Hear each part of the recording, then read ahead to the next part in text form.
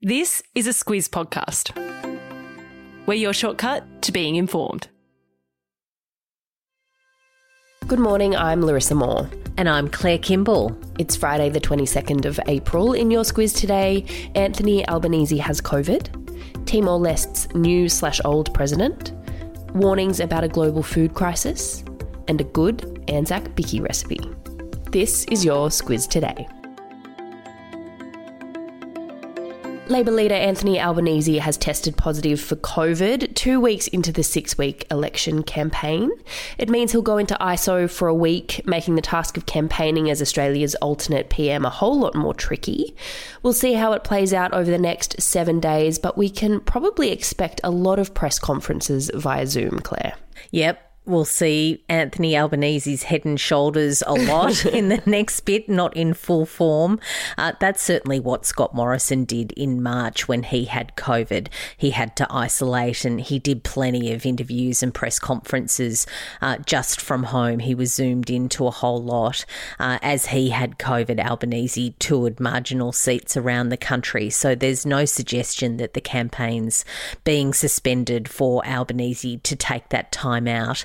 Scott Morrison's going to continue on, and the idea is that Labor will also continue, but with people like Richard Marles, who's the deputy leader, Treasury spokesman Jim Chalmers, Foreign Affairs spokeswoman Penny Wong and others to actually take the lead on the ground while Albanese zooms in. Albanese hadn't had COVID, so this was always a possibility while out and about mixing with so many people. It's a pretty big disruption, but nothing that the Labor team haven't wargamed for. Yeah, they say that they have a contingency plan for this very scenario, and it's already in play with the press pack that has been travelling with Albanese going over to Perth for the engagements that Albanese was going to do today. So we'll see how that all plays out on the ground. As for what this does to Labor's chances of winning the election on the 21st of May, it's an open question. We'll have to see how it all plays out. There's still 4 and a bit weeks to go in the campaign.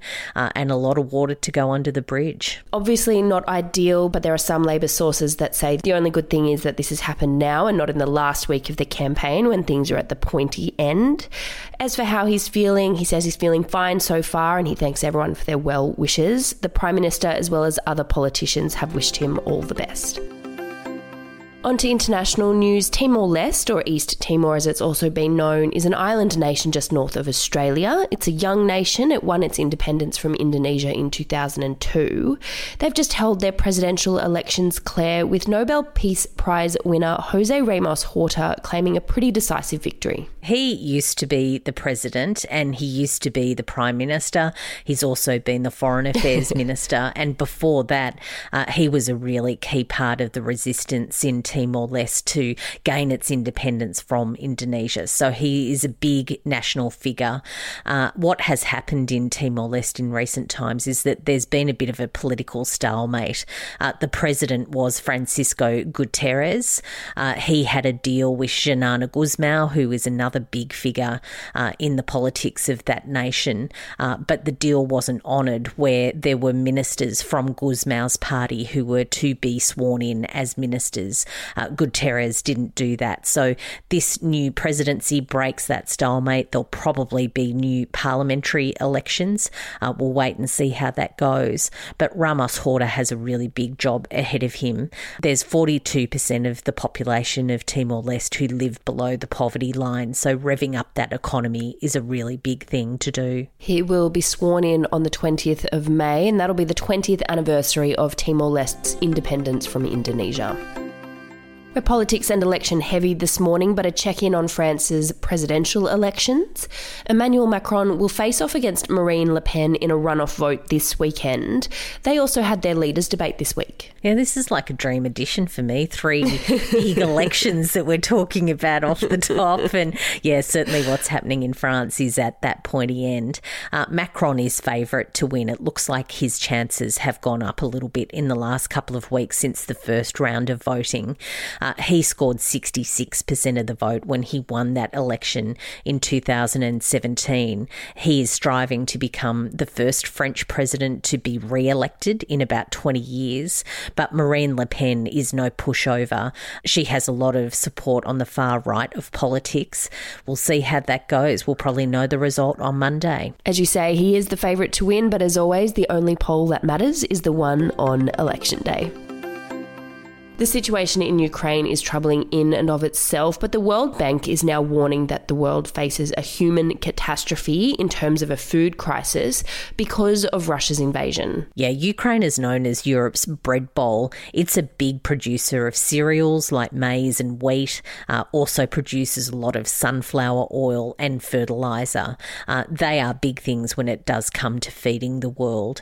So the eventuality that this war has really seen production in Ukraine fall through the floor has big organisations like the World Bank and the United Nations and many others worried about not just what happens in Ukraine, but what happens to food and food prices around the world. Already global food prices are at their highest since records began 60 years ago, according to the United Nations. So that food inflation is real, and for people in poverty and on that line of really worrying about feeding themselves, it's a big concern. As for the latest development, overnight US President Joe Biden announced a further $800 million security assistance package for Ukraine. They'll be sending heavy weapons, ammunition and drones to the front lines there. Now, we know pandemic puppies are a thing, people getting a dog during lockdown. As we're all getting out of lockdown, though, it's creating a booming business for dog walkers and trainers, Claire. Yeah, those pandemic pups need to be looked after now that we're getting back into something that resembles normal.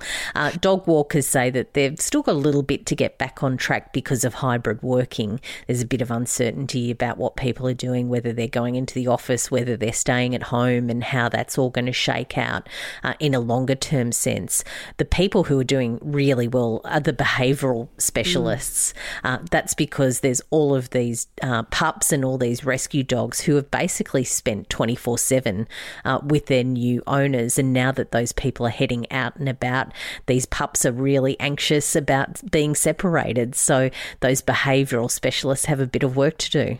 Your little mate Tucker's at the opposite end of the spectrum. He wants you back in the office so he can have some quiet time, Claire.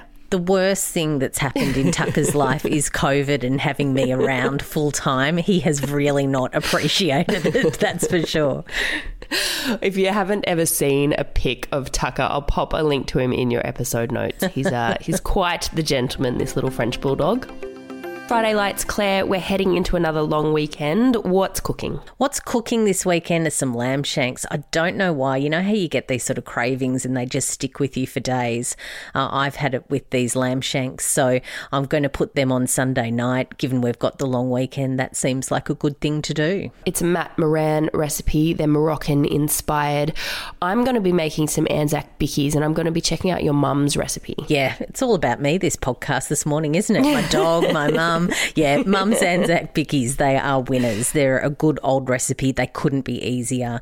You can get the result where they're nice and chewy, or you can leave them in for a bit longer and they're crunchy, so they're a good one. Yeah, the timings of when to pull them out of the oven is included, and that's the bit that I've taken note of. Also, a recommend from us, The Valhalla Murders on Netflix. It's set in Iceland. It's a detective hunting a serial killer. There's a strong female lead, so a good one to cozy up with over the weekend if that's your thing. Squiz the day, Claire, or across the long weekend, what are you keeping an eye on? It's World Book Day tomorrow. I haven't read anywhere near as many good books as I should in the last couple of years. I've been reading lots of news, but not a lot of books. So I'm going to reorganise the pile on the bedside table tomorrow and get myself a bit motivated, I think. Of course, our next episode of Ask the Squiz is out tomorrow. You and I, Claire, cover off a whole bunch of questions from Squizzers that they've sent through about all sorts of things, hung parliament, career politicians, policies, so check that out tomorrow as well. And of course, it's Anzac Day on Monday. Marches and dawn services are back this year. We'll be taking the public holiday, so we will be back with you on Tuesday. Have a good one. We'll talk to you then.